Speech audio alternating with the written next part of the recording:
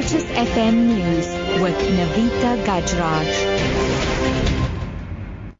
2 o'clock, good afternoon. The DA has called for the immediate suspension of the interministerial team set up to review what the party describes as the new job-killing visa regulations. The party says Home Affairs Minister Malusi Gigaba should instead institute a substantive and wholesale review of these regulations that seeks to assess both their sustainability, their suitability and effect.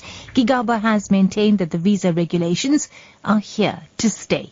However, the DA's James Foss says there are alternatives that would not harm the tourism industry. These travel regulations have now caused severe cancellations from international tourist companies, and that obviously impacts severely on our economy and also our country's brand as a travel and trade destination. The DA has been calling for the introduction of electronic visas and biometrics on arrival as an alternative. Those are the international best practices. Those measures can strike an important balance between opening our country for business, but at the same time ensuring our country's safety. Various organizations who addressed a mass meeting in Mamelodi, east of Pretoria, in a taxi operators and Autopax bus service standoff have condemned violence. Commuters Forum chairperson Malosi Motia says the forum is satisfied by government's intervention. Motia says ex-Patco commuters do not want to use taxis to their destinations. Sizwe Mtiyani of the Congress of South Africa says should taxi operators continue with violence, COSAS will render Mamelodi ungovernable. He says they will mobilize students in a protest against taxi operators. The Mamelodi taxi industry, represented by Lichi Mokaila, has condemned the violence. However, Mokaila says taxis are unaffordable because they are not subsidized. The aim of the meeting is to resolve the standoff that has left several buses damaged and 5 people injured.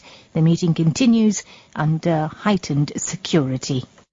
In other news now, Western Cape traffic authorities have reopened the sections of both national highways in Cape Town that were closed this morning. Provincial Traffic Chief Kenny Africa says one of the incoming lanes of the N2 near Makasa was closed earlier due to a bakkie overturning, while the outgoing lanes of the N1 near Brackenfell were also closed due to a collision between a taxi and 2 motor vehicles. And wrapping up, the South African Institute of Electrical Engineers say they're working at finding solutions to new imported trains that have been found to be high for South African conditions.